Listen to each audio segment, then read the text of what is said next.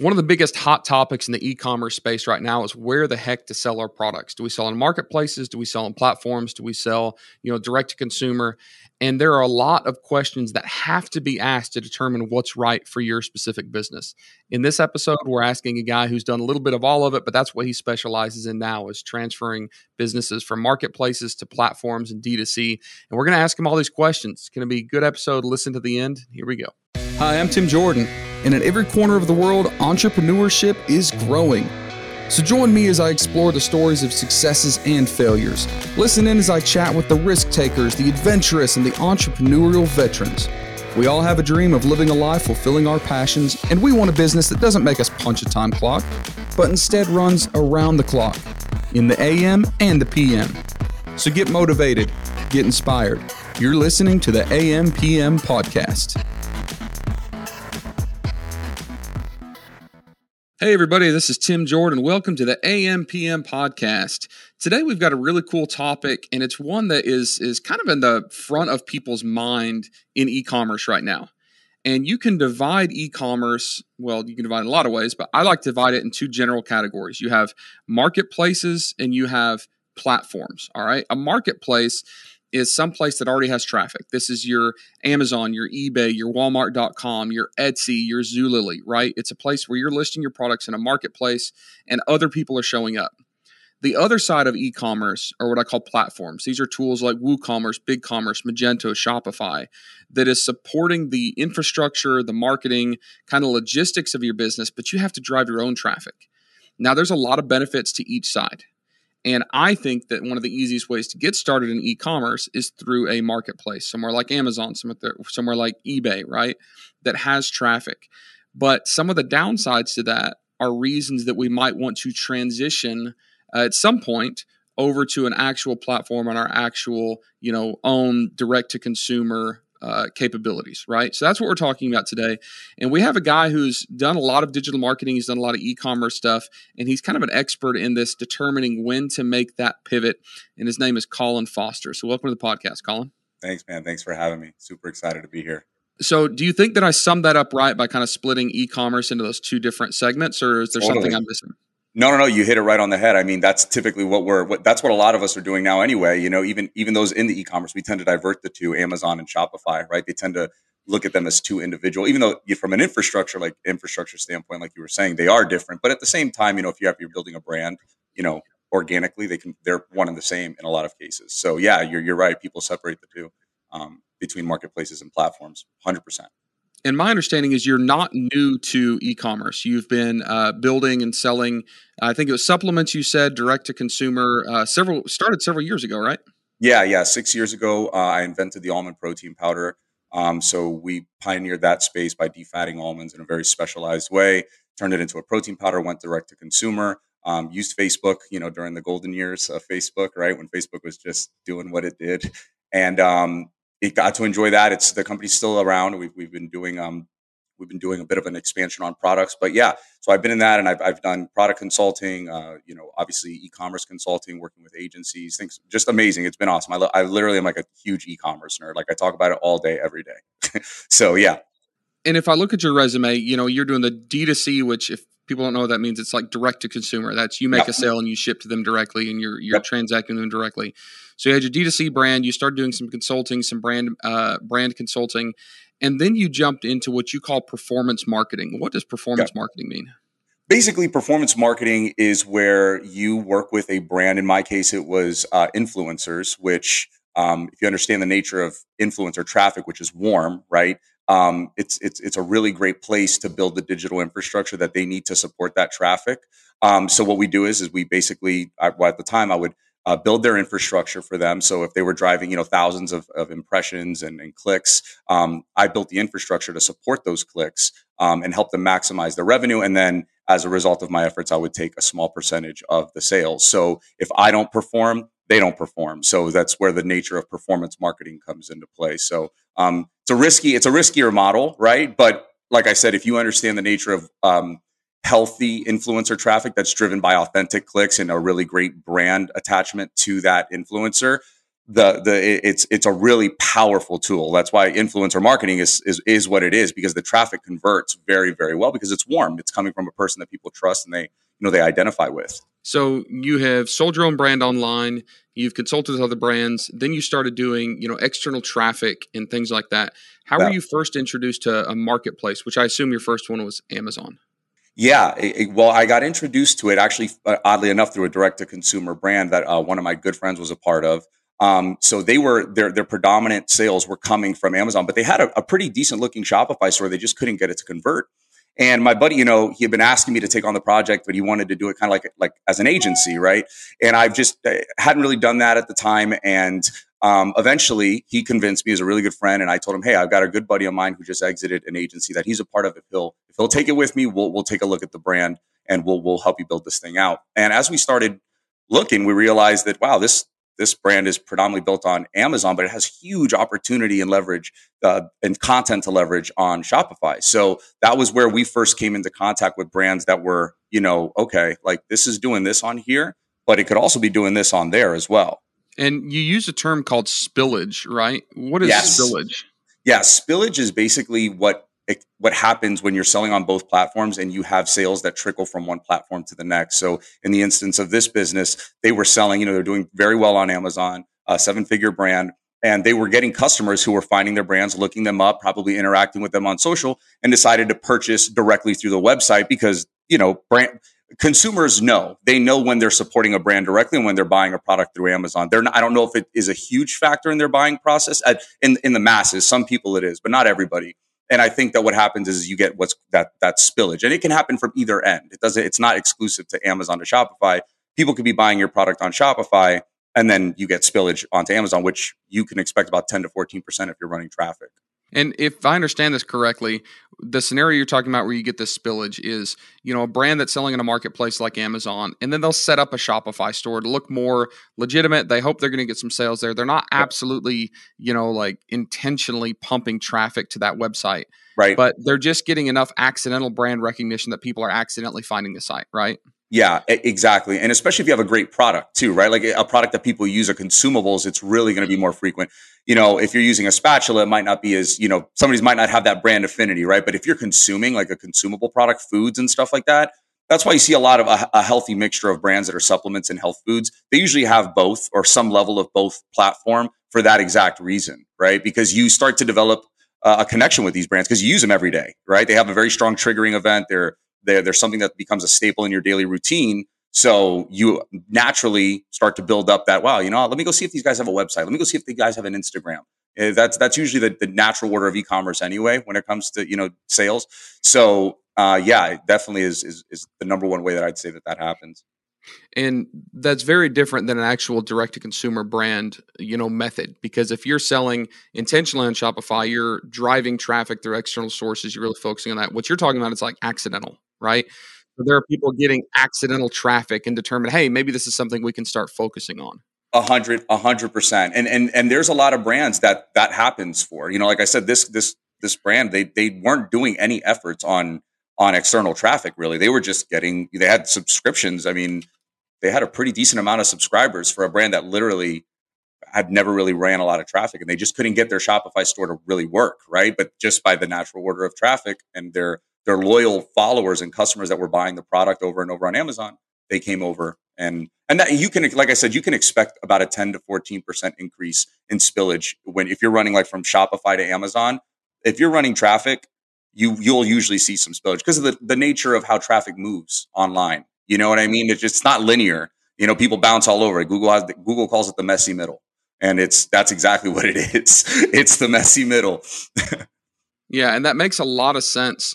And it helps, I think, set the tone for where I want to go for the rest of this interview, which is learn from your experience, right? Because you have the D2C experience, you have the influencer external traffic driving experience, and you've helped people move from, a marketplace to an actual independent platform. So I think that you're probably the guy, and that's why I wanted you on here, that can answer a lot of these questions that people have, such as who actually needs to make that transition? Like when, why, who, where, right? And one of the first questions that, of course, is going to be asked that I'd like to address is, which products are right for platforms, because there's so many people that obviously want to make that transition. They want to start, reaping some of the benefits of an independent direct-to-consumer site, but they've got a product catalog, they've got stuff they've sourced, they got a brand, and not everything is going to work if you make that transition.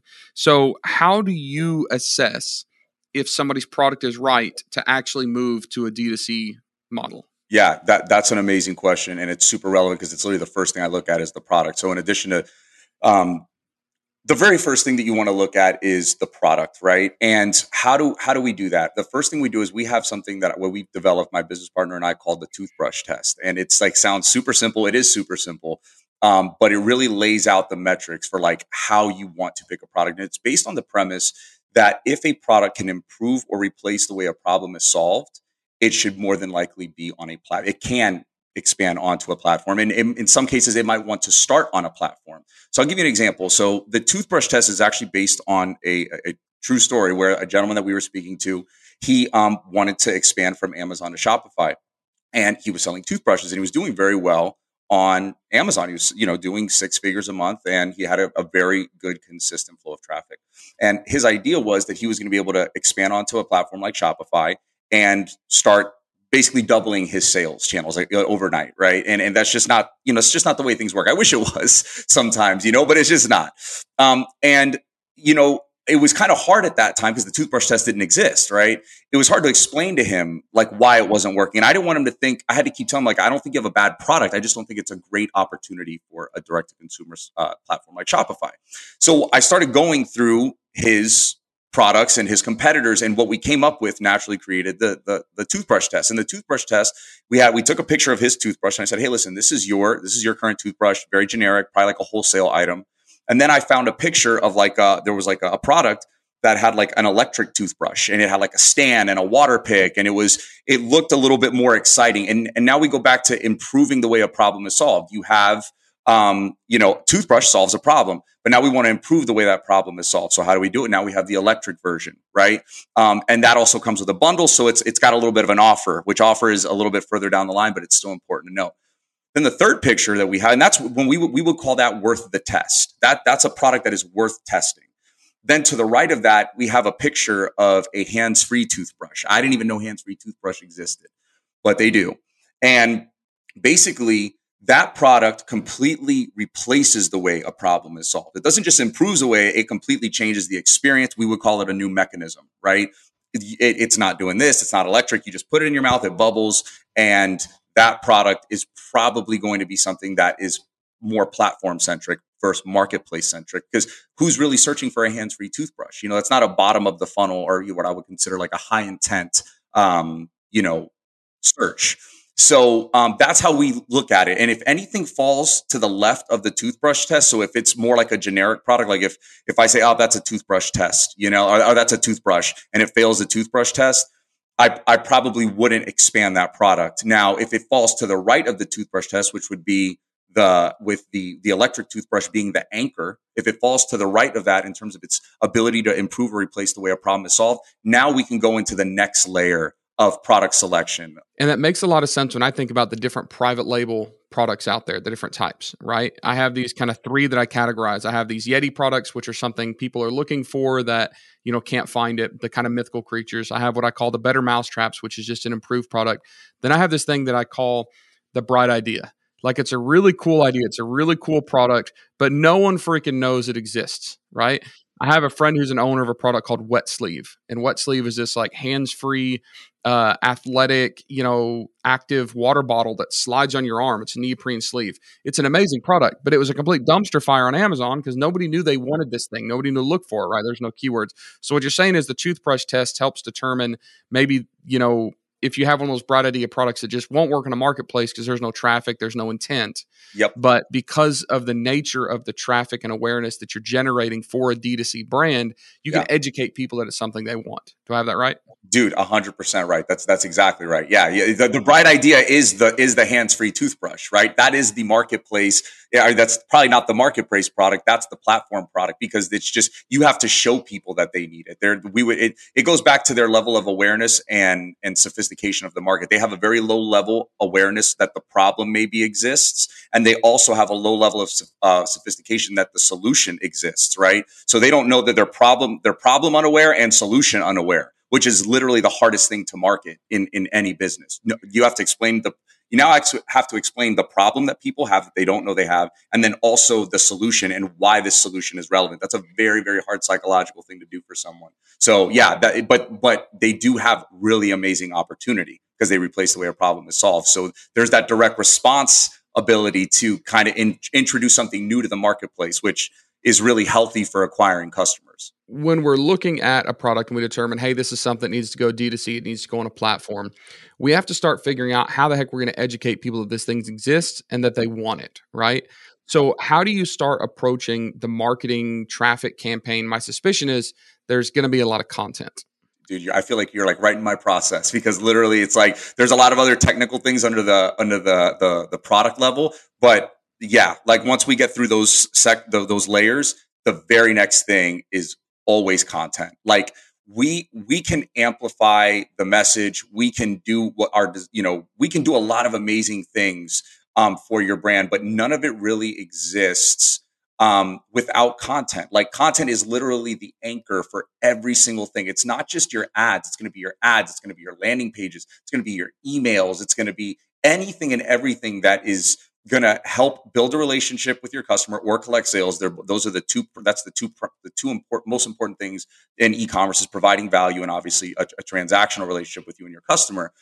But that's all driven through content, and it's all driven through pleasant content and pleasant infrastructure. And you can't really, those are one and the same, right? Like you cannot have pleasant infrastructure without pleasant content. It just doesn't exist right now, especially since the standard is getting higher and higher and higher every day when it comes to direct to consumer marketing, right? Because brands have to compete.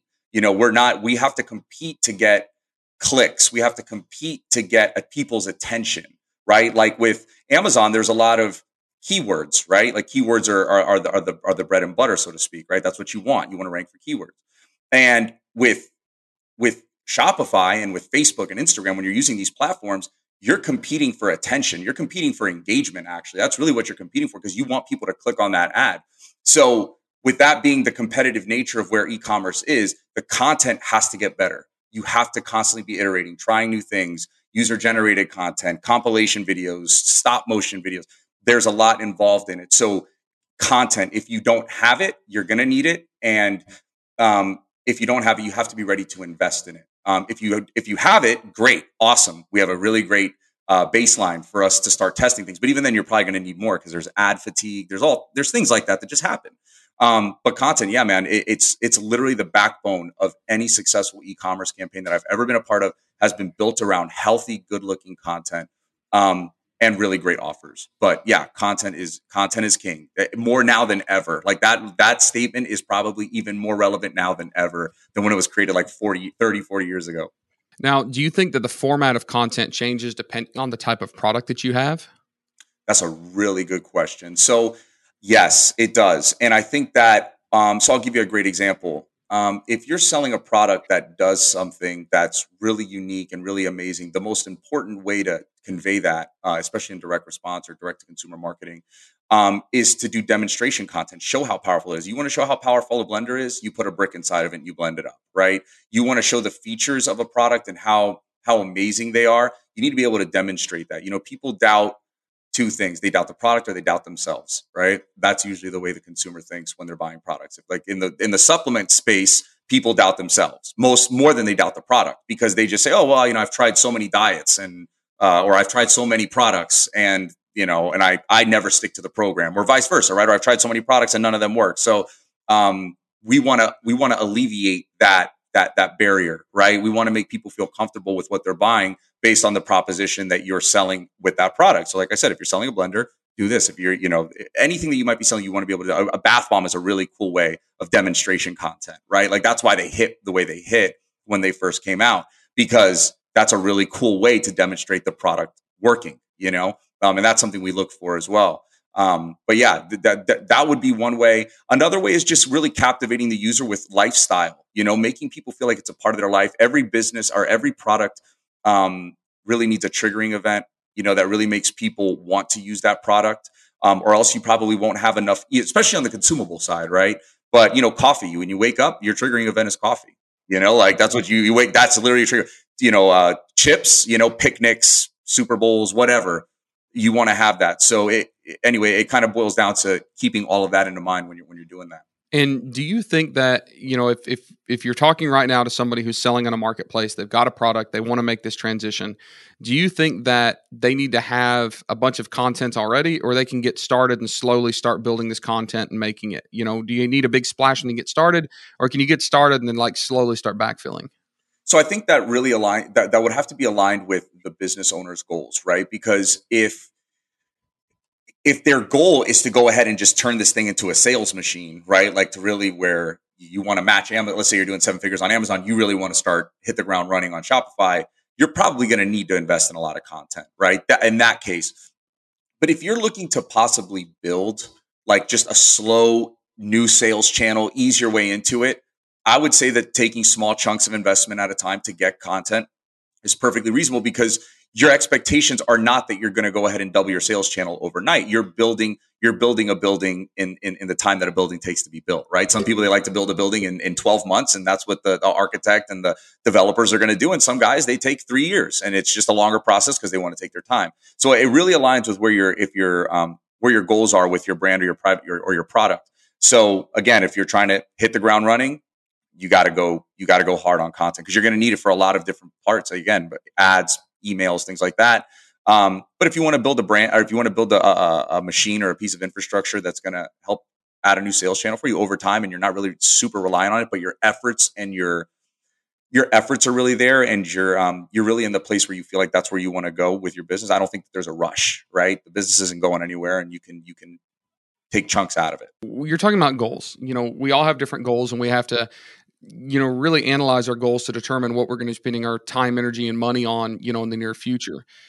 What type of goals that people might have lean towards breaking free of a marketplace and going to a platform? Like, what goals do you see are pertinent with the type of people that need to make that transition? Yeah, great question. So the number one goal that I would say that all the clients that we work with, the most successful and the ways of meeting their expectations is really understanding that Facebook and Instagram, which are probably going to be your two most popular traffic sources, even today with a lot of stuff that's going on with Facebook, they're still going to be probably the best traffic sources for customer acquisition, not front end revenue, not front end profitability, like customers. Like your strategies need to revolve around getting customers, and then focusing those efforts on a lifetime value play, like really trying to get people to come back and use your product. A great example to simplify would just be, think of like a restaurant. If you're a restaurant in a small town or even in a decent sized town, your restaurant is not going to be successful if you only have people come and eat at your restaurant one time.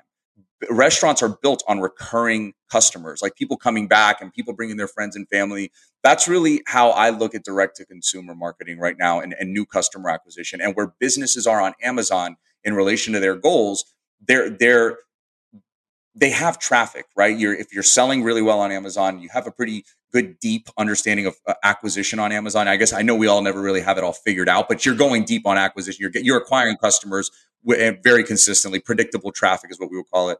And if you have that, and what you're looking to do is accentuate that and maybe start acquiring customers somewhere else versus trying to build that exact same model, you're going to have your expectations met a lot better. Whereas if you're selling a toothbrush and it's selling for $9.97 and the traffic on Facebook is as expensive as it is, you're not going to be profitable on the front end. And anybody who promises you will, I can promise you're not going to be working with them for long, because it's just not going to happen, right? It's just not likely. It's very, very unlikely.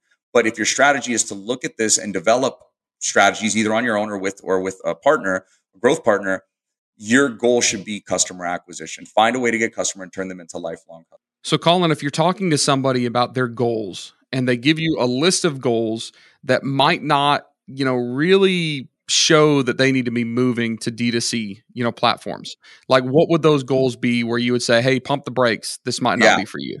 Totally. Yeah. Like I was telling you before, it's like really focused. So the first thing that I would say is looking at this as a way to escape a current channel that you're on, right? Like for example, Amazon, your fees are through the roof, your inventory limitations are killing you, your logistics, your container prices are You're frustrated. well, you're Everything's frustrated. frustrating. I'm tired of this. I want to move to D2C and I want to build the same exact business there. And the reason why I think that that's a really risky and kind of dangerous thing is because now you're taking your business from one single channel model to another.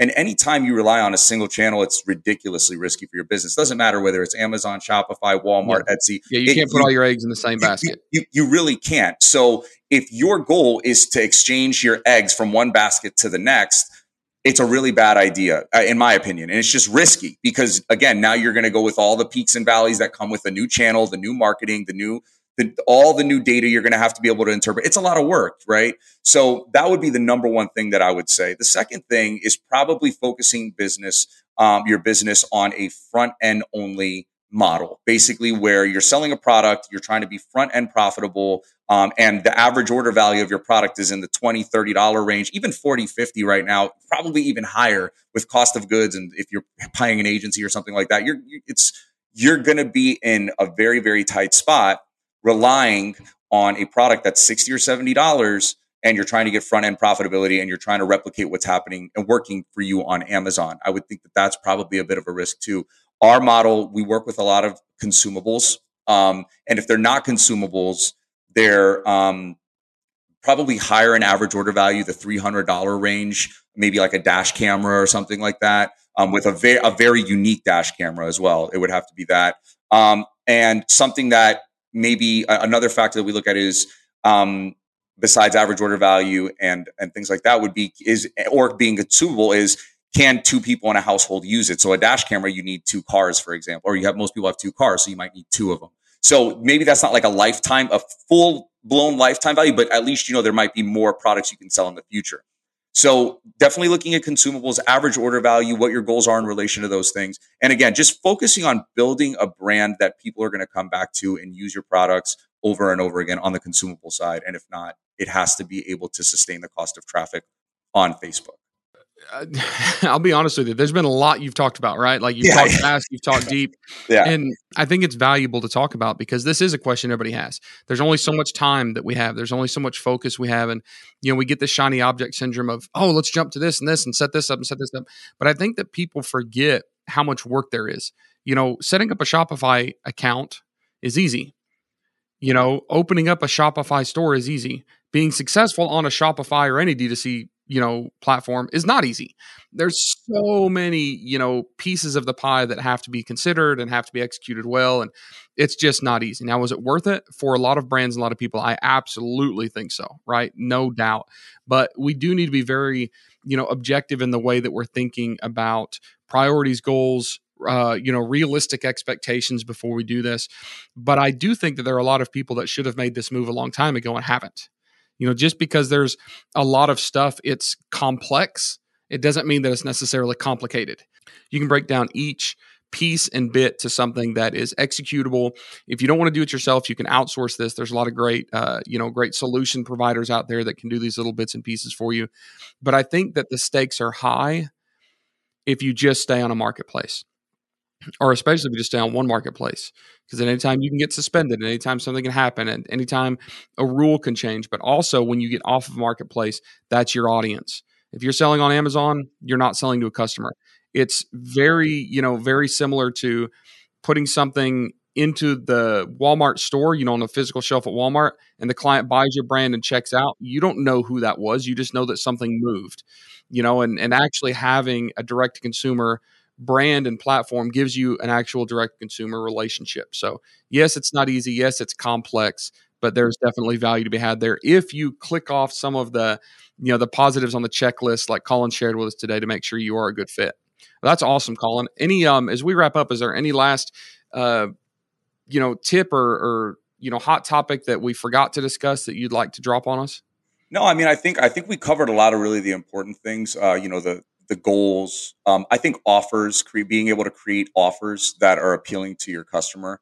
I always say that if you can't compete, if your unique selling proposition on your product, if you can't compete at a very strong USP, you can definitely beat your competition on your offers. And that's basically showing your customers the incentive and the initiative that your brand is taking to acquire their business, right? And use the data that you have to expand upon your business. But yeah, man, I think you brought up a lot of really great points. Everything you brought up about expansion and keeping an eye on multiple channels. I wouldn't want to tell anybody just to be on Shopify, right? Yeah, it's if you can be on Shopify, you can see if you can be expand to Amazon too. Like there, we don't want to keep people down. And yeah, I think that's that was a really great way to put everything.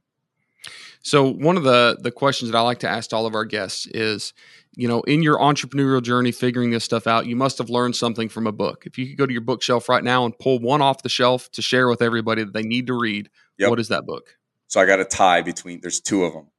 So I'll get a bonus here. One is shorter. It's called the 16-Word Sales Letter. Short book, really solid direct response marketing book, really teaches you a lot about products. And it's really relevant to this. If people listen to this podcast and then read the book, you'll see there's a lot of stuff that I've pulled from there. The second one is Breakthrough Advertising. Probably one of the best marketing books I've ever read. It was actually, the book is so relevant and so like timeless. It was written in 1964 and it's taught me more about digital marketing and marketing online than any other book I've read, even those that specialize in e-commerce. So it's an amazing book. Yeah, it's crazy. And the book is like it's literally the price of a college textbook and it's worth every penny. It's unbelievable. Best book I've ever read. Amazing. Yeah. Good recommendations there. Yeah. If someone want to get in touch with you, Colin, how would they go about finding you? So you could contact me directly through LinkedIn. That's usually the best way to contact me. You can look me up, Caulen, and last name is Foster, Foster. We'll go ahead and wrap up now. Thank you all for listening. Make sure to leave us a review if you feel so inclined to do so, and we'll see you guys on the next episode.